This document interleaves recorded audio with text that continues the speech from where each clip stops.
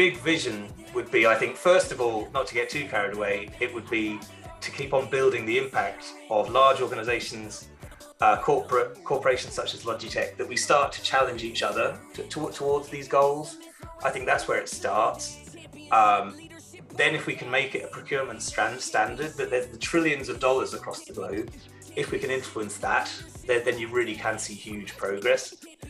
Hey, what's up, everybody? Welcome back. Championship Leadership Podcast. And I'm excited we got David Lattin here with us, residing currently out of Cork, Ireland. So across the pond, as we like to say. Appreciate you being here, David. Thank you.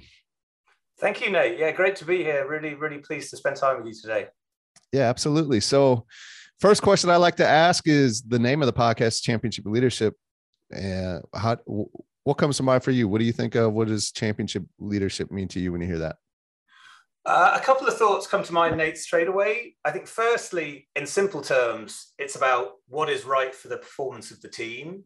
To do that with the individuals in the team, you need them to understand what is the vision going forward and what role they play in terms of delivering on that vision. And then that leads into their individual performance. That in these sort of simple terms is what I'd think of in terms of championship leadership. But I mean, you could also say that's nearly management. I think way more important than that, most important of all for sort of true leadership, is to be thinking, where do we go next? What's over the horizon? What's over that next hill? What's going to make us better in the future? I think my first sort of answer can make a team perform well for a certain amount of time, but you've got to always be thinking about what's coming next to really keep that level up. And to be striving to improve over a long period of time. I think that, and that's the leadership versus management, I guess, too. Yeah, absolutely. And, you know, I know we're going to get into it, but a big part of your vision right now is gender equality through companies and corporations across the world as well. So anything come to mind for that when it comes to championship leadership?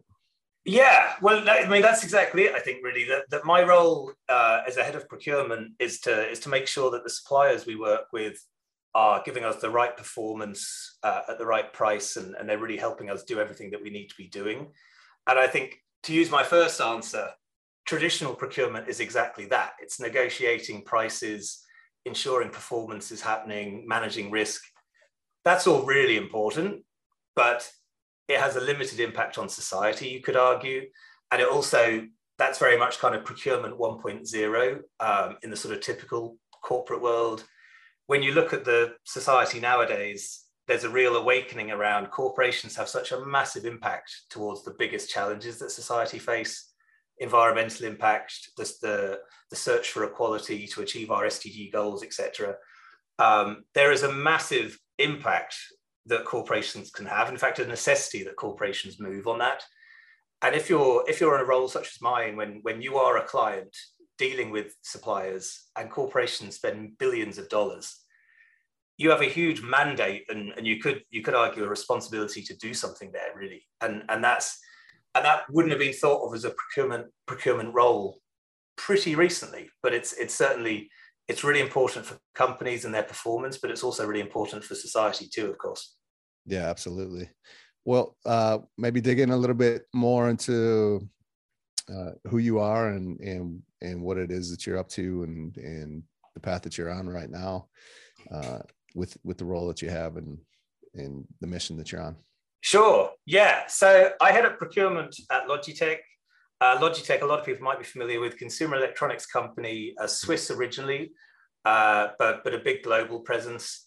And our core values touch on what I just said, really. Equality and environment are our core value, by which we mean we're a $6 billion company, thousands of employees across the globe.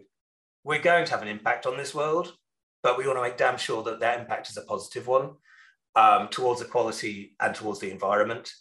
And like I said, when you deal with your suppliers in procurement, you can have a really big impact. I think traditional logic is there. We have 6,000 employees.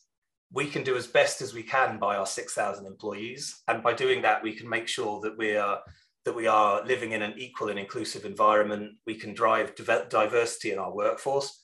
That's all absolutely true, of course. And we do that. but there's a limit to that impact, and that limit is we're 6,000 people. We can have a really strong impact and look to make the world and their employment as good as possible for those 6,000 people. But our impact can be limited by that. It stands to reason, it's pretty obvious that our external connections, our suppliers, cover millions of people across tens and tens of large companies. Those large companies accrue trillions of dollars of revenue each year. The potential impact there is way bigger than what we can do with our own 6,000 people internally.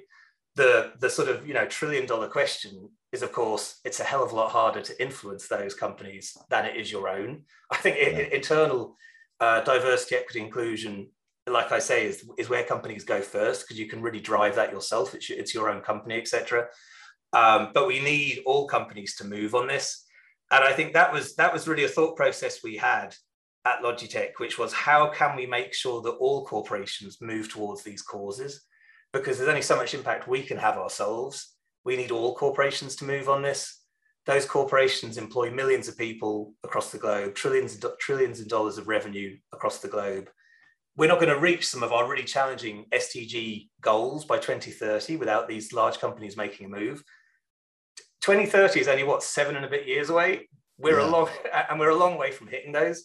We need big companies to make big changes. How can we influence those companies? And that's really when we looked at procurement, we have billions of dollars of supplier spend. Other companies, and many other companies our size, have billions of dollars of supplier spend. You can really use that procurement lever to go to those large companies as a collective. I think as a collective is the key thing, and that's what we're looking to build here. I can go to some of our suppliers and say, equality is really important to us. It's a really important value for us. We want our suppliers to share that value, reflect that value. We want you to strive to be gender equal. I can say that to my suppliers, and that has some impact. But if Nate was another head of procurement and there's another 15, 25 David and Nates, if we all start asking these large companies, we're going to hold you accountable to these standards. We want you to strive to these standards. And we accept that today they're aspirational. We don't want them to be, but they are aspirational standards right now to work towards those 2030 goals for equality. If 25, 50, 100 companies that spend millions of dollars with these suppliers, you can bet they're going to start listening to us, because we have that leverage of being a client. And I think that is what we're looking to do. And that then is the lever to influence. Like I said earlier, that enormous potential impact is in the entire corporate sector. How do we make sure that all companies move on it? Well, we use our procurement leverage to do that we've used for years for negotiations on price and performance, etc. We can invest that in working towards these social goals as well. Yeah, that's very interesting. So how does that come about? How does that conversation happen? How do you make that shift to, I don't know. I mean, it's, like you said, you're a technology company. So now you're kind of becoming also in the forefront of equality in the same conversation. Where does that come from? Yeah, no, great question, Nate. And I think a couple of things. There's kind of an individual answer for me, but also for that to be empowered, there has to be a company and a leadership answer, of course, I think. And it's been codified in our values. That really, first of all, came from Bracken Darrell, our CEO, who's hugely personally passionate about these causes.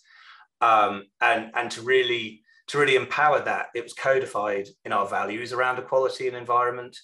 And that's an acceptance, really, that large companies need to move on this. But for me to be empowered to do everything I said, I think it has to come from leadership. I've had quite a number of conversations this summer since we launched our coalition around isn't it fantastic that you're doing this, and other companies that are looking to join with us, and that's all amazing.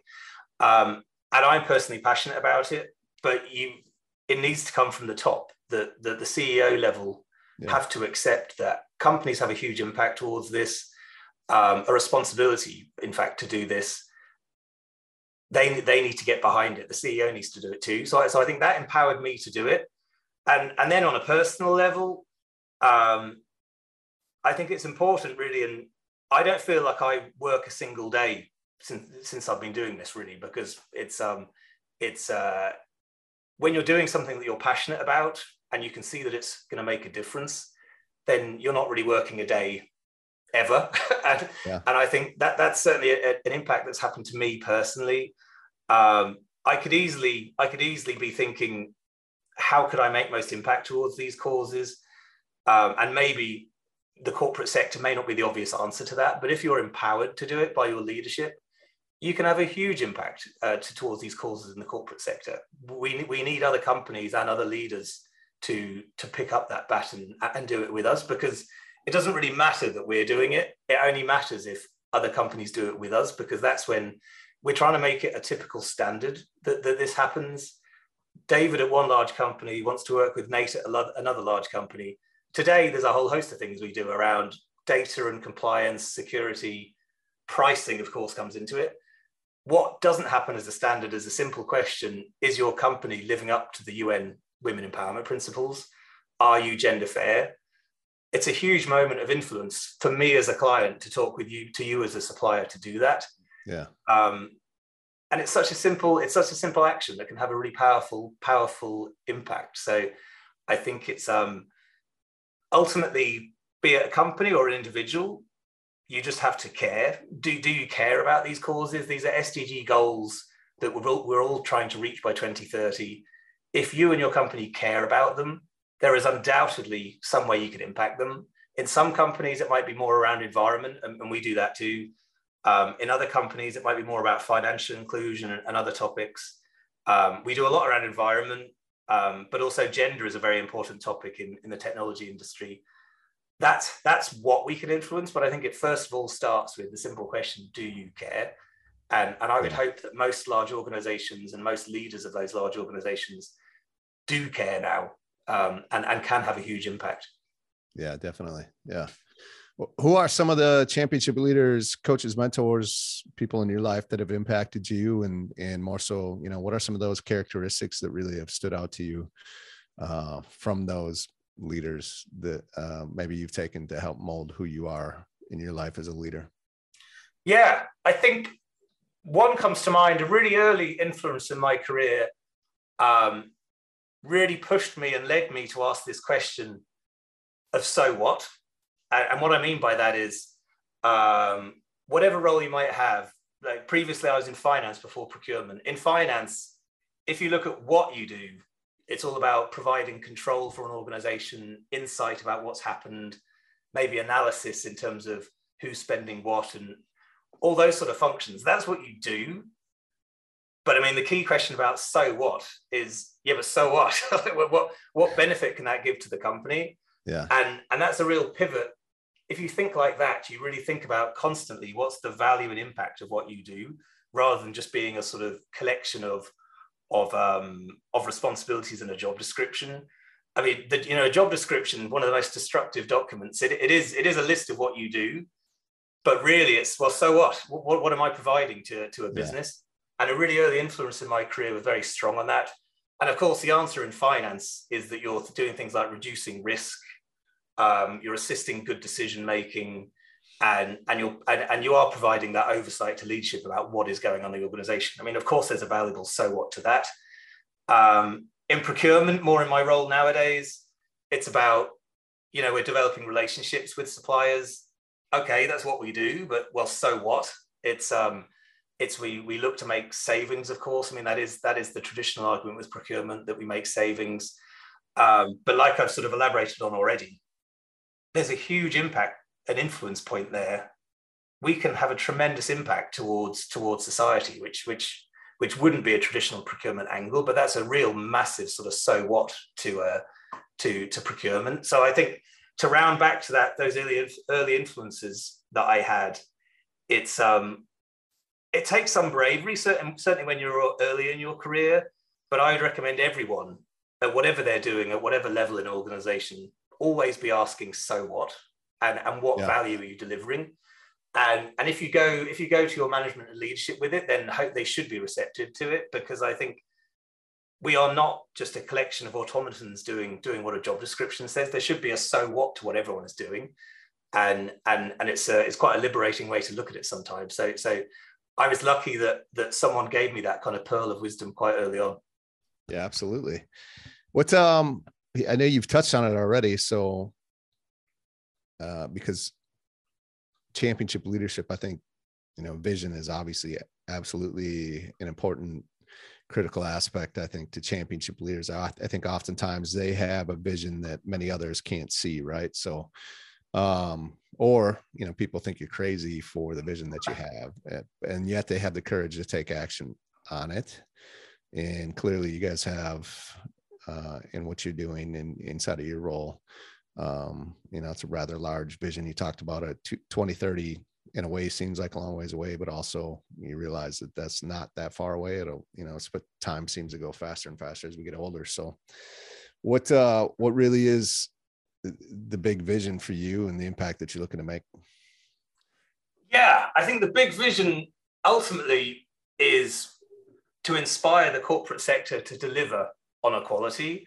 Like you said, 2030 feels like a long way away, but I'll give you another stat, Nate, that really is a long way away. There was a recent World Economic Forum report on gender equality, and the latest stat is that society is due to achieve gender equality in over 100 years. Now that truly is a long time away. Yeah. I have 3 young boys. They're not likely to live long enough to see a gender equal world at current progress. In fact, even my unborn grandchildren may not see a gender equal world. And it's not just on gender. I think if you look on other angles of equality, we've got a long way to go. And I think my big vision would be, first of all, not to get too carried away, it would be to keep on building the impact of large organizations, corporations such as Logitech, that we start to challenge each other towards these goals. I think that's where it starts. Then if we can make it a procurement standard, that there's the trillions of dollars across the globe, if we can influence that, then you really can see huge progress. But ultimately, as a society, the UN put these goals in place. We talk a lot about these goals, and there's a lot of talk around environmental topics, ESG, SDGs. They're all essentially ambitious goals. We need these aspirational targets to try and hit them. Because in 2022, we're not living in an equal world. I had a head start in life just because I happened to be born a certain race, ethnicity, and gender. I think our generation, Nate, I guess we're similar age. Our generation has the opportunity and the responsibility, perhaps, to try and be the last one that really lives through that, because it's been too long, and we've had many moments before. So I think that's the real big vision is we can be the generation to do that. Yeah, you bet. I love it. Thank you, and thanks for sharing that. What might be what I call it, like a critical moment in your life where we've all had them, but and you chose the way that you did that has you where you are today. But had you chose differently, being in a very well would be in a different place in your life, because I think there's a lot of power when people can hear how others have chosen those moments when they're in them themselves right now, right? We always kind of we would like to know, the outcome before we make the decision, right? But that's just not life. And so the only other best case scenario I can think to that is hearing how others have learned from others and how they've chosen those moments to help you through that decision yourself. So is there a moment that comes to mind for you could share? There is. It's not so much a specific moment, but I'll certainly it's over a longer period of time, but I'll give you the story, and hopefully the message is clear, Nate. And I think it starts with, to put it politely and mildly, I was very unspectacular at school and college. In fact, a quote that my mum gave at my wedding a decade or so ago was, "Whenever the school rang, we always knew it would be about David, because he was always in trouble." So I had a really unspectacular time at school and college. I didn't fit in well with structured academia, or I got bored quickly. I was always looking for something new. And this is a message that I think it's tough for a lot of kids when they're like that, because academia is very much of a square hole, and it's through no fault of the establishment and the teachers, but I think they look for square pegs that can go in those square holes. And I certainly wasn't proving to be one of those pegs. But the funny thing is, I left school not really knowing what career I wanted. I almost fell into my sort of corporate procurement role by accident.